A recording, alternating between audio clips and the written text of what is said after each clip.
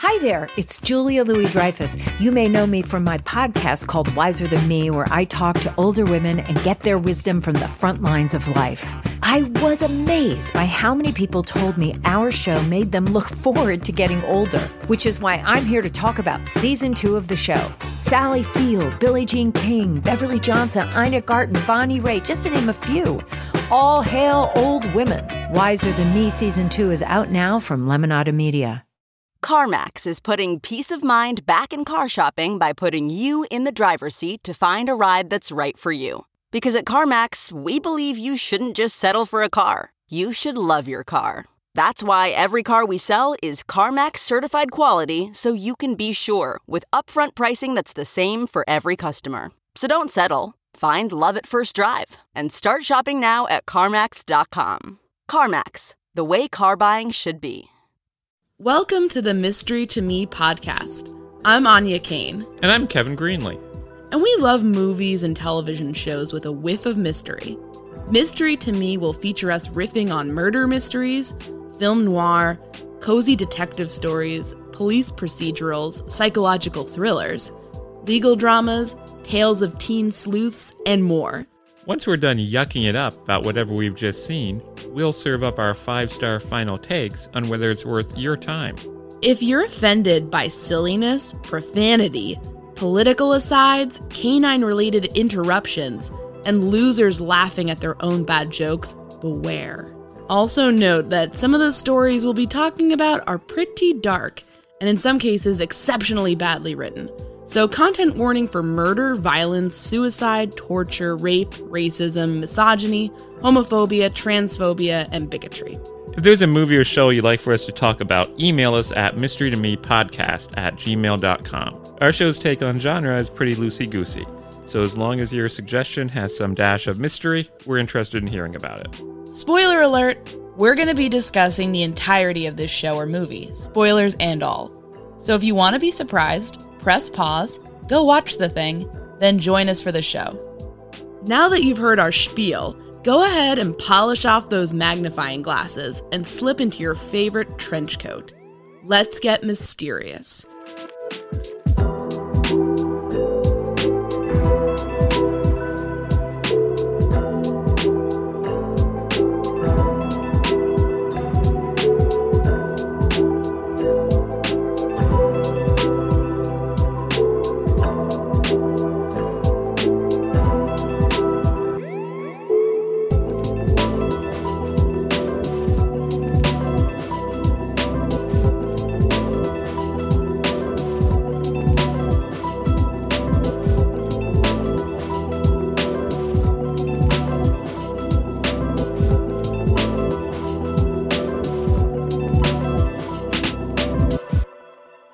Kevin, what did we just watch?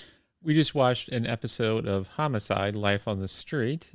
This was a series that was on NBC back into the mid to late 90s. It was based on a book written by David Simon, who was then a reporter for the Baltimore Sun. He wrote it about the homicide division of the Baltimore Police Department. After his book was turned into a television series, he got more into television, and he went on to produce shows like The Wire. This was his first effort in episodic television. The particular episode we watched was the Subway, which was the 7th episode of the 6th season. That was a very long answer. but excuse my 1,000-yard stare. This was a bit of a gut punch on a number of levels. Jesus. Was it what you were expecting from an episode of a 90s police show? No, it was it was beautiful. It was really good. It was also a huge downer. I just want to go crawl into bed and cry now. Which is not usually how 90s police shows leave me feeling. I'm used to that kind of Law and Order, oh, that was so dumb kind of high. This was more of wow, life is really precious. Really makes you think. So I guess if we could, kind of give a nutshell summary of what this episode is about. A man, and let me be very clear, this is not for the faint of heart. So if you're very squeamish, just be warned. I'm very squeamish. And I didn't think it was gonna affect me this much, but it really did. A man going to work is pushed in front of the Baltimore subway, and he becomes jammed in between the train and the platform. And police detectives are summoned there because it's very clear that the man is going to die when they remove the train. And they need to figure out, was this an accident? Was the man the aggressor? Or was somebody else on the platform somebody who pushed this man? So that's the central mystery to this case.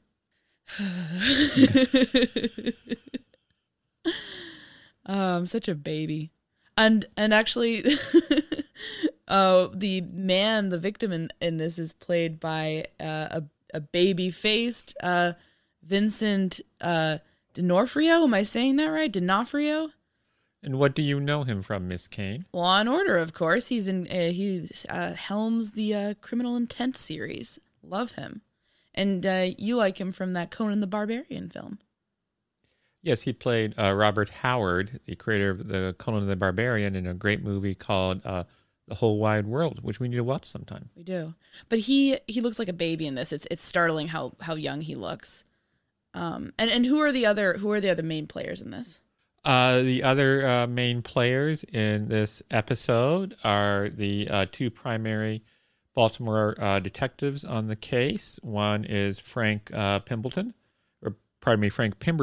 who's played by Andre Brower, and his partner is Detective Bayless, who's played by Kyle, I believe it's pronounced Secor, S-E-C-O-R. Mm-hmm. And then there's two other detectives, Clark Johnson, I believe John Ceseda, who have secondary roles in the investigation. Brower did a really great job in this, too. Yeah, he was incredible in this show. Yeah, he was, wow. Modern audiences might know him from Brooklyn Nine-Nine. He's the stern boss. In this case, yeah, he was really incredible in this.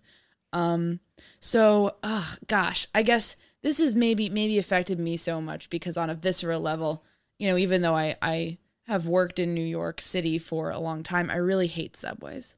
I never am entirely comfortable in a subway. I guess a lot of people aren't because they're often kind of gross and crowded and kind of a mess. But there's something about jostling in crowds, getting on a train that freaks me out. And I always, even to this day, before the pandemic, I was riding the subway basically daily. I would like 3 hours a day, right? No.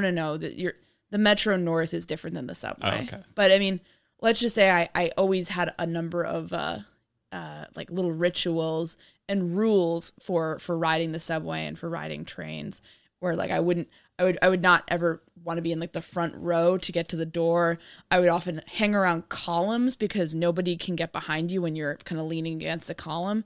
So this is like this the premise of this episode represents like my worst fucking nightmare, and I guess a lot of people's worst fucking nightmares. But yeah. Were your fears about the subway based on things that actually happened to you?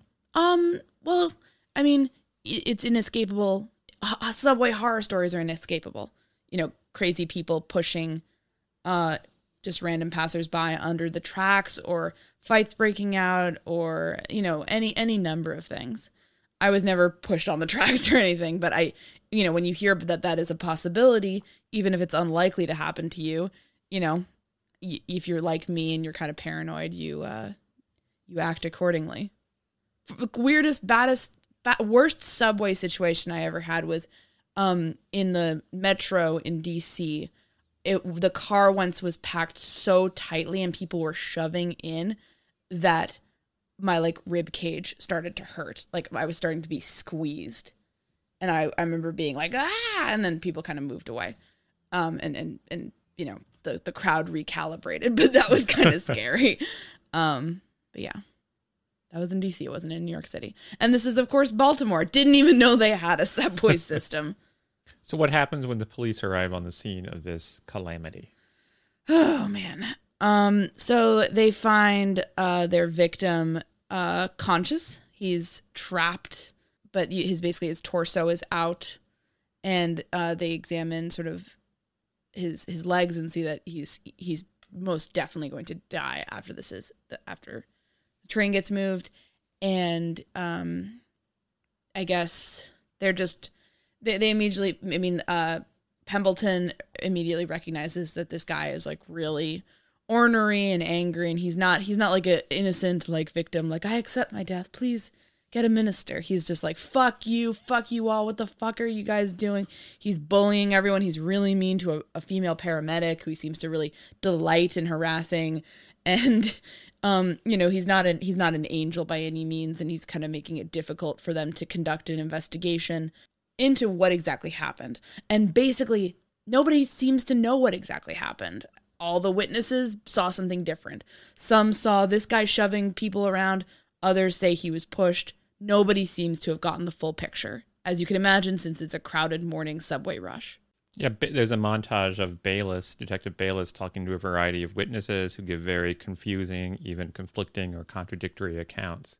And it seems hopeless at first to try to figure out what really happened. But they do tap into one witness who seemed to have maybe been close, at least, to the victim when he ended up crushed, basically. Right. And this witness starts out by being very sympathetic and saying, oh my God, that could have been me.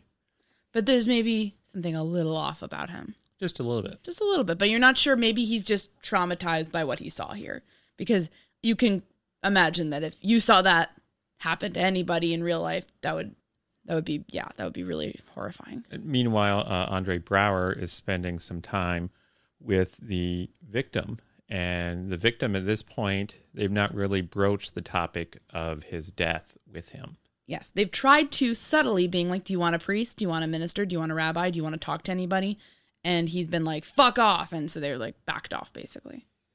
Would you want to know, if you were in this situation, would you want to know that you were going to die? Or would you want them to sort of act like, don't worry, you're doing great. We're going to get you out of this. I always like to know things. So yes, I would like to know. How about you? Would you like false hope? Yes. Yeah. Why? I don't want to know that. Because then then every little pain or discomfort I'm feeling in that moment, it's like, what's it for? I just want to die at that point. I wouldn't want to know and have that build up, I guess. This is a fun episode. You'd just be like peppering people with questions, trying to get them off their balance until they admitted to you that you were going to die. That's a little bit what happens in this episode, because he begins to realize he's going to die because Andre Braugher keeps on asking him, is there anybody you want us to contact or anyone you want to see? And the first people he talks about are people who are a great distance away.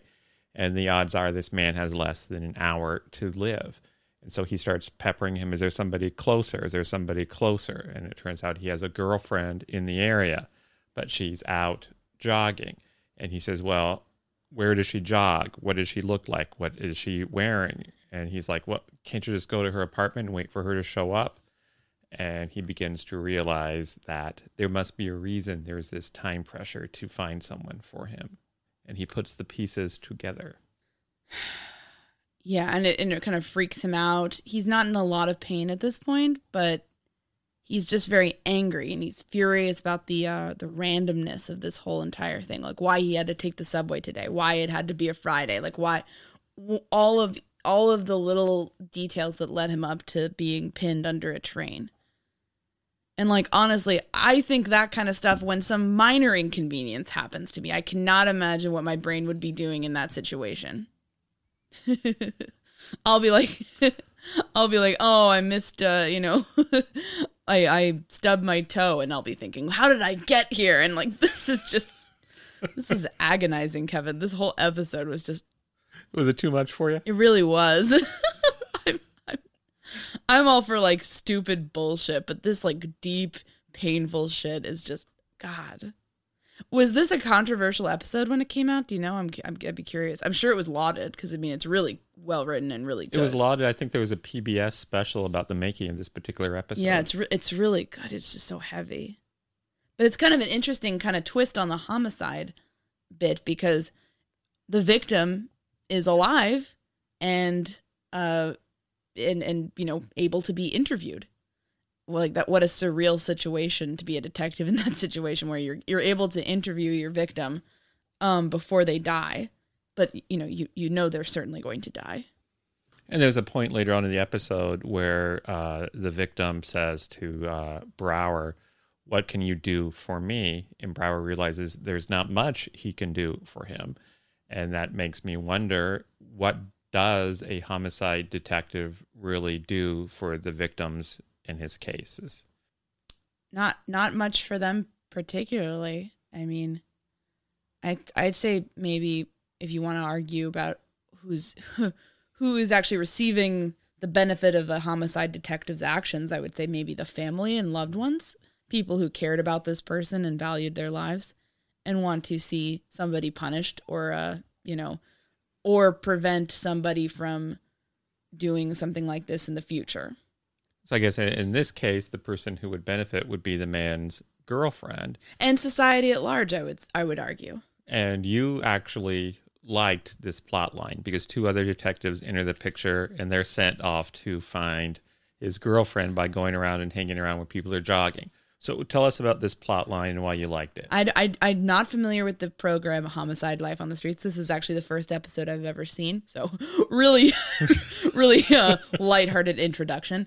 But these are my two funny guys. Love these guys. You know, when you're in a steamy, smelly subway and you walk up the steps into the sunlight, into the fresh air, these scenes were the equivalent of that for me. They're literally taking you out of this tense, heart-rending scene on the subway platform, and they're taking you out into the world. Baltimore is bustling, and it just looks like any other day. Nobody has any idea about what horror is unfolding beneath their feet, quite literally. And these two detectives are just looking for this guy's girlfriend. They know it's pretty much a futile quest. They're basically, all they know is that the lady is white, brown hair, wearing a blue tracksuit, and jogging around the area. And so they're just trying their best. And they're kind of like, they're telling each other jokes. They're talking about like life and death in a casual way. The banter feels very fun. It's a much needed pressure valve off the rest of the episode, I think. I thought it really was effective because, you know, maybe in a worse written show that would have felt like filler. Like, oh, let's see what these two clowns are doing. But in the hands of a capable writer, it kind of is like a nice reprieve and sort of also kind of gives you a sense of like, you know, this is kind of a situation where they're having to sort of like, as homicide detectives, like go back and forth between both worlds. Like on the one hand, they're dealing with all this horrible, heavy, dark shit. And on the other, you know, they're kind of like having to just deal with it and go about their day. So it felt like it was still relevant and apt, even though it was a little bit more lighthearted. What kind of things do they talk about? They talk about sex. They talk about their own experiences with death, their own, worries about what will happen when their time comes. They're kind of making fun of each other. So, you know, just the kind of whatever you might talk about with your friend who you work with after you see some shit like this. Just a couple of guys. Love these guys. I don't even know their names. But I was like, these guys seem very cool. I love them. Get me out of this subway platform.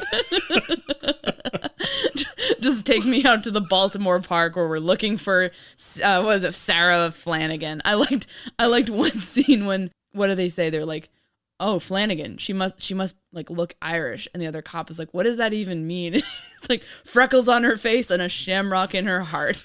And, you know, as an Irish lady, I think that sounds like me. I have a shamrock in my heart. I'm like just clinging to these moments, these rays of light streaming through the subway grate. There's even like moments when they were talking about their balls. Yeah. But you still... I loved it. Because it was better than that subway. I'm like, fellas, talk about everything. I want to know about it. It's like when you're at a party and there's someone you like who and you're an awkward person like me and you see an acquaintance there and then suddenly like if they come over and talk to you, like they're your best friend. You love them. You're going to cling to them because you don't know anyone else here and it's scary. And you just want to go with them. Oh, man. This episode really affected you. Am I being a big baby? Well, it was a very intense episode. Yes. And it clearly affected you deeply. Yes. You don't seem to be quite yourself. No. It's dark shit. I just can't imagine knowing you were going to die and having to live for so much longer after that. And having it be not like an illness, not like you have some horrible diagnosis, but have it be like just some random shit that you were in the wrong place at the wrong time and like you're pinned in something. Oh, God.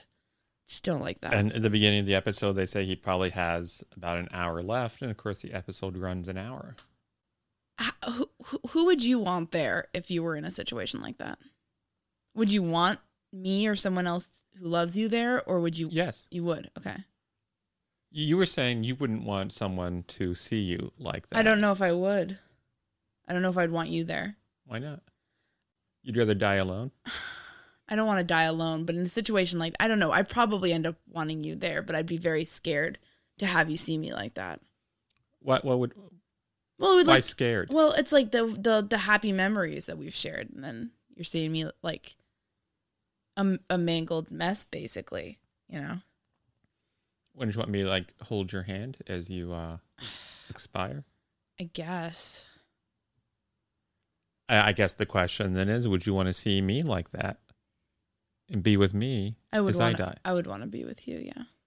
If there was any chance you could offer me comfort, I'm guessing you'd want to be there. Yeah, so, yeah, if you put it that way, yeah. I'd want to be with you. So that's why I say I would let you be with me, even though I would be like, just let me die. Wouldn't you want to say goodbye? I would. But you can understand the impulse of not wanting people to see you when you're like that. No. Maybe, okay, well, you're not very understanding then. Why did you pick this episode? I had a relative, I'll call her a relative, though that's not completely accurate. But I had a relative who had some sort of medical procedure which involved a bandage on her face. And when people wanted to visit her in the hospital to offer their love and support and let her know they cared, she refused to let anyone come into the hospital room because she did not want to be seen with a bandage on her face. And that didn't really seem too healthy or rational to me, because it's people who love her and want to be there for her, and they don't care about whether or not there's a bandage on her face. I think it's more about I would be afraid that I would become very emotional to see somebody I loved when I'm trapped like that, and I would be afraid that I would have a physical reaction and it would make it hurt more. It's an interesting choice that they chose not to make the victim to be super sympathetic. There's a paramedic working on him who happens to be female. And how does he treat her? Oh, horribly. He calls her a bitch. He's constantly yelling at her. A lot of his rage seems to be the fact that she's not caving to his immediate wishes on everything. And I think the fact that she's a lady, you get that sense. So he's a bit of a chauvinistic asshole. And I think that was a smart choice by the writers, because, just because someone's a victim of something horrible happening to them doesn't mean they're necessarily like an angel or the nicest person in the world. And that's kind of patronizing for the audience and just for, victims of actual crimes. If you're trying to make everyone out to be like, oh my God, I forgive everyone, goodbye. Like, not everybody is going to be Tiny Tim in this situation. And it's probably realistic that a person's basest instincts would be coming into play in a moment like this. Yeah, and even though he's not a person you'd necessarily want to go out to dinner with, you still feel a lot of sympathy and empathy for him in this horrible situation he's in. And at one point he gets upset with the paramedic because he's beginning to have some discomfort and he wants a pain shot. And she says if she gives him a pain shot, it could thin his blood. And he has 1,000,000 to 1 shot of living. But if his blood was thinner, it would take that chance away. And she doesn't want to do that. And he gets so upset that she's now saying he has 1,000,000 to 1 shot, because that's giving him some hope. And I guess hope, even a tiny bit of hope, can sometimes be cruel. So what's the dynamic like between Andre Braugher's character and the victim? Well, Brower does a really wonderful job in this whole episode. You know, you can kind of see at first him sort of looking at this guy as kind of like a nightmare, because not only is he rude and kind of a jerk, but when you're in a situation like this and you're dealing with a victim who's not only being super unpleasant to everyone around them, but is also just dealing with something that's so out of the norm and something that you can relate to in the sense that you're horrified by, but you can't go and be like, yeah, man, I know I once broke my leg. Yeah, it's like, you don't know what to do with that. You don't know what to do with that emotionally. So you see him kind of start off in a place where he's putting physical distance between him and the victim. He's sort of curt with his responses. And it's not in a mean way. Like, this guy's being really rude and he's kind of just answering him but having to deal with him. But overall, over time, as they sort of start connecting, he gets physically closer. He opens up. He's telling him about his life, his struggles, and you can kind of see this thaw in their relationship that happens over time. And I thought that was played really well, and it was subtle. It wasn't like hokey or anything. I thought it was nice. So around this time, as we kind of keep going, basically the episode is sort of taking three, I guess like there three different paths in terms of exploring this incident. You have Brower dealing with the mystery of how to comfort a dying man while he's still alive in a traumatic situation. You have the two comic relief detectives solving the mystery of where the hell is this Sarah lady. And then the third one is Detective Bayless, who's trying to figure out actually who committed this crime. So in some ways, he has the most traditional role because he's literally trying to figure out who is the perpetrator here. So how does that go, Kevin? He seems to be focusing a lot of attention on this one witness this witness is complaining of having a headache, and the witness starts talking about his background. First of all, he says he's from Maryland, and it turns out he hasn't really been in Maryland all that long. He says he was going to go look for a job that day. He can't remember the name of the last place where he worked. Bayless starts getting a little suspicious. He says, if I run your name through the computer, I'm not going to get any surprises, am I?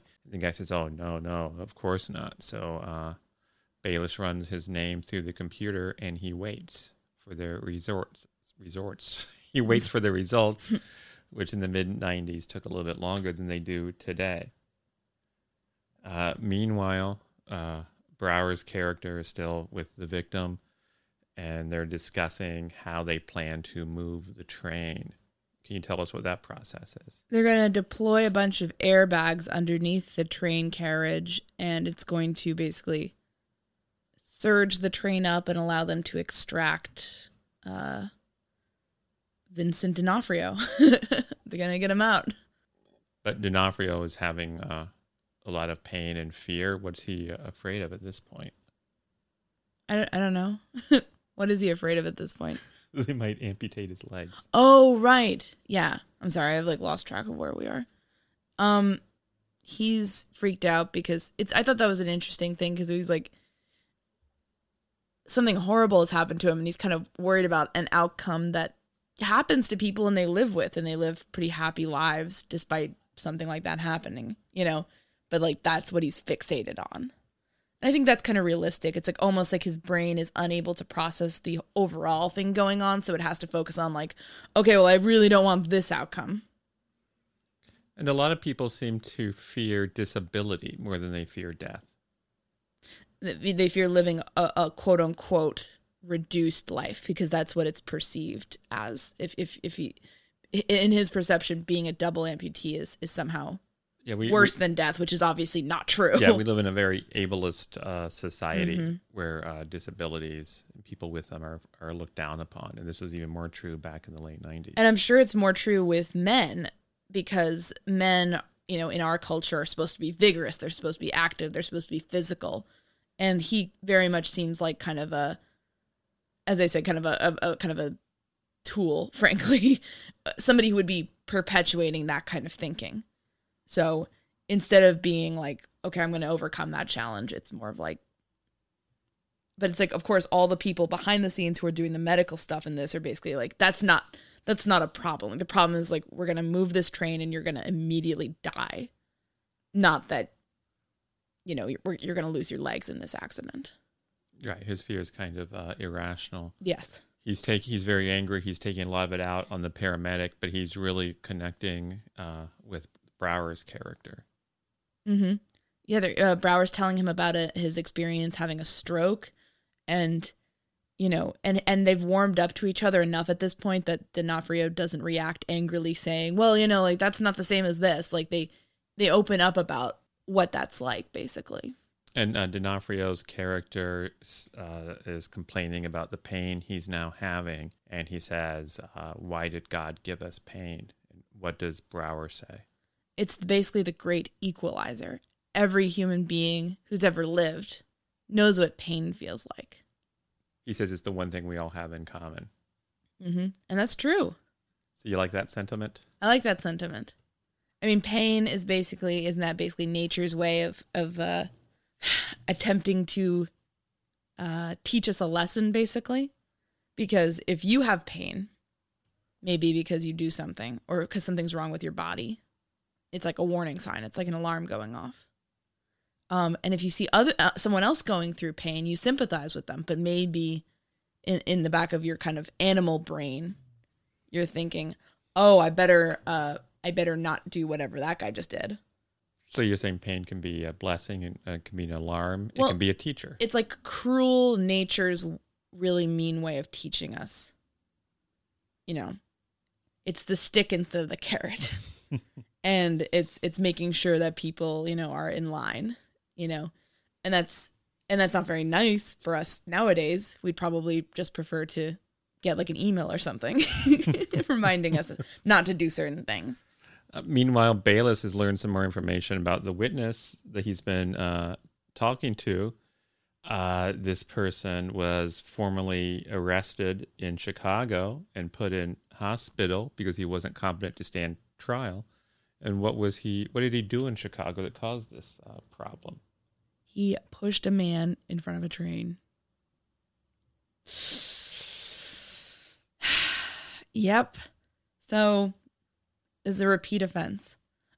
What Kevin, what does society do with people like this? Because I mean, this is a work of fiction, obviously, but they're in many cities, but I mean, I can think of New York, at least 2 incidents in my lifetime where it was a big news story of people pushing people in front of the train, and it for no clear reason, and it wasn't like, oh, we were shoving each other and it got out of hand. It was more of like, just because.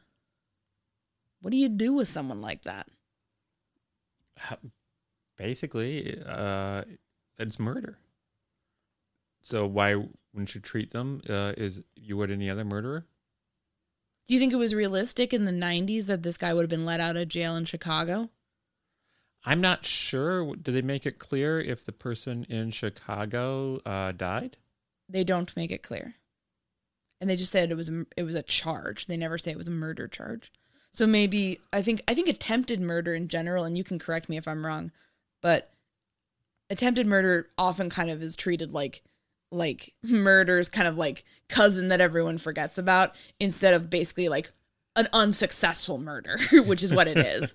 It's like, it's almost treated with almost like kind of like more of a slap on the wrist in many cases, where it's like, oh, you tried your best, but no dice. And it's like, well, you know, maybe you should take that a little bit more seriously.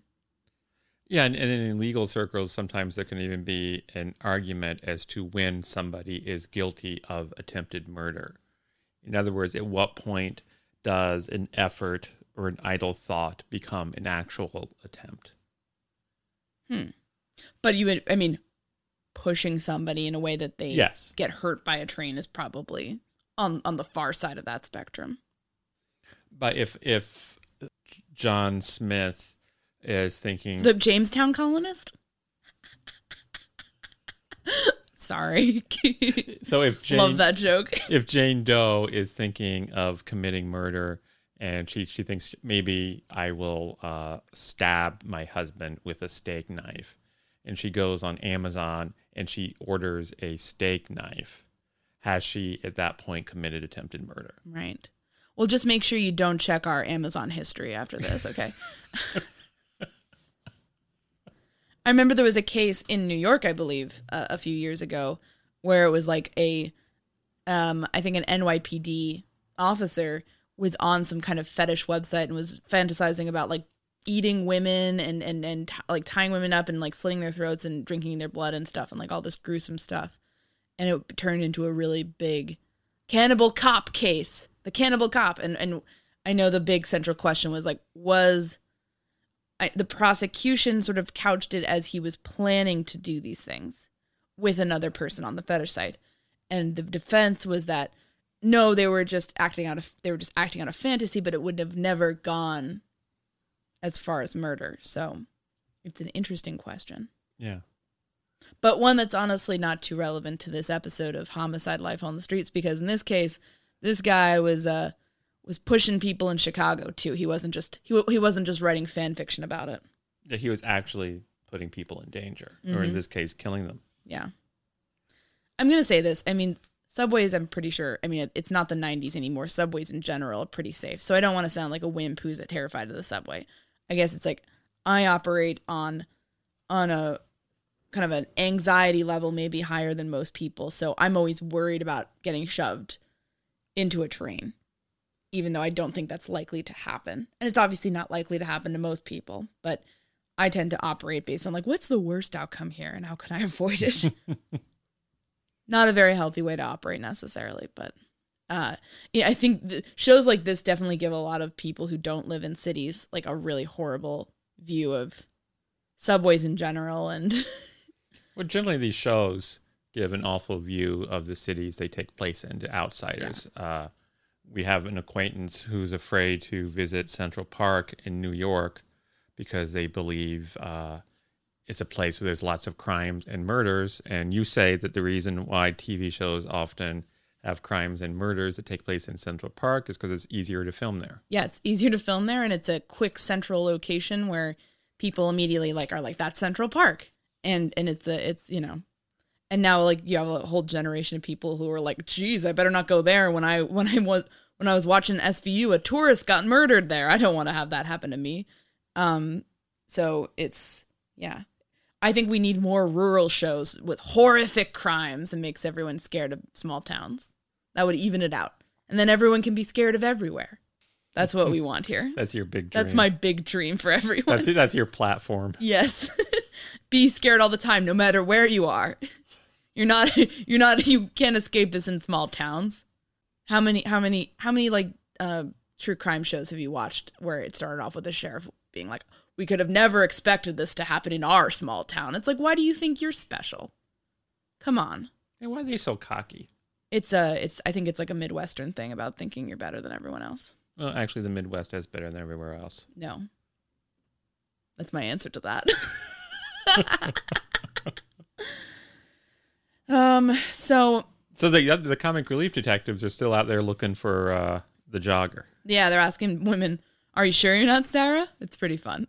It's a nice reprieve. And then we cut back to Andre Braugher. At this point, he's sitting closer than ever to the victim. He's leaning into him. Obviously, at this point, the two have a very deep connection. Yeah, and it's time to move the train, because they're going to have to at some point, and I guess they're figuring there's no point in drawing this out. And at this point, the guy he's starting to experience more pain. But also at this point, Bayless puts the guy who shoved the victim under arrest. And he shares this news with Andre Braugher, and he says, are you going to let the victim know? And what does Braugher say?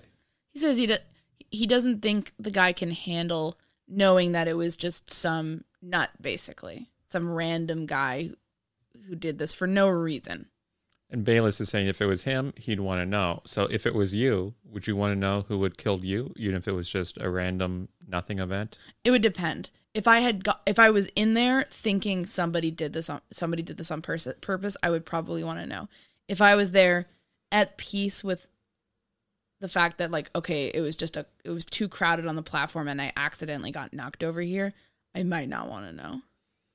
I think your preference would be if you had minutes to live, you'd love it if I went over and told you, you know, Anya, the person who did this to you did this because you were getting too close with that story you were covering. You were just too good and threatened them too much. Feel like I'm living in a noir or something. Wouldn't you love that? Yeah. Maybe if you vowed to kill the person for me after I died, then maybe I'd like that. Yeah, I think you'd really dig that. Yeah, I like to be part of some revenge. I want to be part of your dark revenge backstory. If I went to you and said, yeah, Anya, the person that shoved you, it was just a random nut. Probably back on the streets in a few months. Yeah. See you in the funny papers. Well, then I'd definitely tell you to kill them. Just end their lives. I would be so angry, I think. What about you? Would you want to know? I like information. I like knowing things. Well, what are you going to do with that information when you're pinned underneath a train about to die? I like knowing things. Mark it in your little scrapbook. It's better to know things than it is not to know things. Because just even if you don't know something, the fact is still out there. What if you thought what if you thought it was an accident? I like to know things. Well, what if you thought it was an accident? You'd want them to rip that Band-Aid off? Why would it being a random accident be more comforting than knowing it was a nut? Because if it was a nut, if maybe we had a better criminal justice system, that person would be in some sort of psychiatric facility or in jail. If it was an accident, maybe someone tripped over something that was left out, and then it's a sign that, like the cleaning at the subway station, leaves something to be desired. When it's a person who is doing it for no apparent reason, there's a malevolence there that makes me question, the goodness of people. You already question the goodness of people. I don't know if it's like I would want people to know after I was gone. But if I'm experiencing at times agonizing pain being crushed underneath a train at that point, maybe let me focus on me at that point. You're so selfish. Yeah, maybe it's my time. Such a diva. It's time to work on myself. You're treating your death like it's your personal spa day. It is. It should be. Yeah. Demanding all the finest accoutrements to send myself out. Yeah, you'd be all like, oh, don't mind me. Oh, can I have a magazine? Oh, no worries. Sorry about that. Yeah, I wouldn't. If I'm dying, I don't have the burden of having to make awkward small talk with a detective I've never met. That's just awkward. Leave me be. You wouldn't want to motivate a homicide detective to solve your case. Some detective starts telling me about his stroke. I mean, I'm dying here, literally. What about you? You'd be making bad puns. You'd be all like, you're killing me. That joke really crushed it. Oh, it would be a disaster. So in any case, they debate whether or not to tell him, but it doesn't make any difference because... He's pretty smart. He figures it out. He sees the way they're talking. He watches their body language, and he's like, okay, that guy did it on purpose, didn't he? Yeah. So, it's a moot point. Then they activate the airbags, and they're about to move the train. And then Andre Braugher puts his forehead to the forehead of the victim. And as they start to move the train, the victim speaks. What does he say? He says, I'm okay. And he also talks about how when it rains, sugar maple leaves turn over to get more water. What did you make of that? I don't know. I thought it was beautiful, though. And then as soon as they move the train, the victim immediately dies. Mm-hmm. And Andre Braugher walks slowly out of the train station, the subway station, seeming very...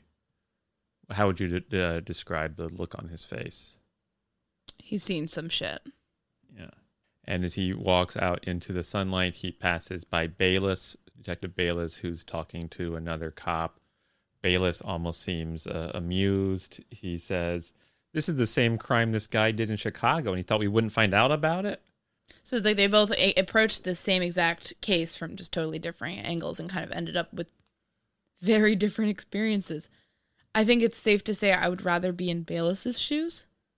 he has the satisfaction of having, pretty quickly caught this guy and figured out he was a bad actor and, didn't have the emotional trauma of connecting with a dead man before he died, basically. And he did what is the more traditional job of a homicide detective, because the homicide detectives usually don't get a chance to talk with the victim and get to know the victim. They just focus on finding the perpetrator. Right. He's had a much more normal day at work, as have the two comic relief detectives than Andre Braugher. What does Andre Braugher say to Bayless? He repeats the fun fact about the sugar maple leaf, the sugar maple tree leaves. He says, "Did you know this?" Yeah. And Bayless says, "No, I didn't." And Andre Braugher says, "I didn't know it either. I guess you learn something new every day." And then the two of them drive off. So what happens after the two of them drive off? We see the girlfriend jog by, and she jogs kind of through like all these fire trucks and all these people who've gathered there to try to save her boyfriend. So she was so close. That fucked me up. Yeah, that fucked me up. I was crying at that point. Ugh.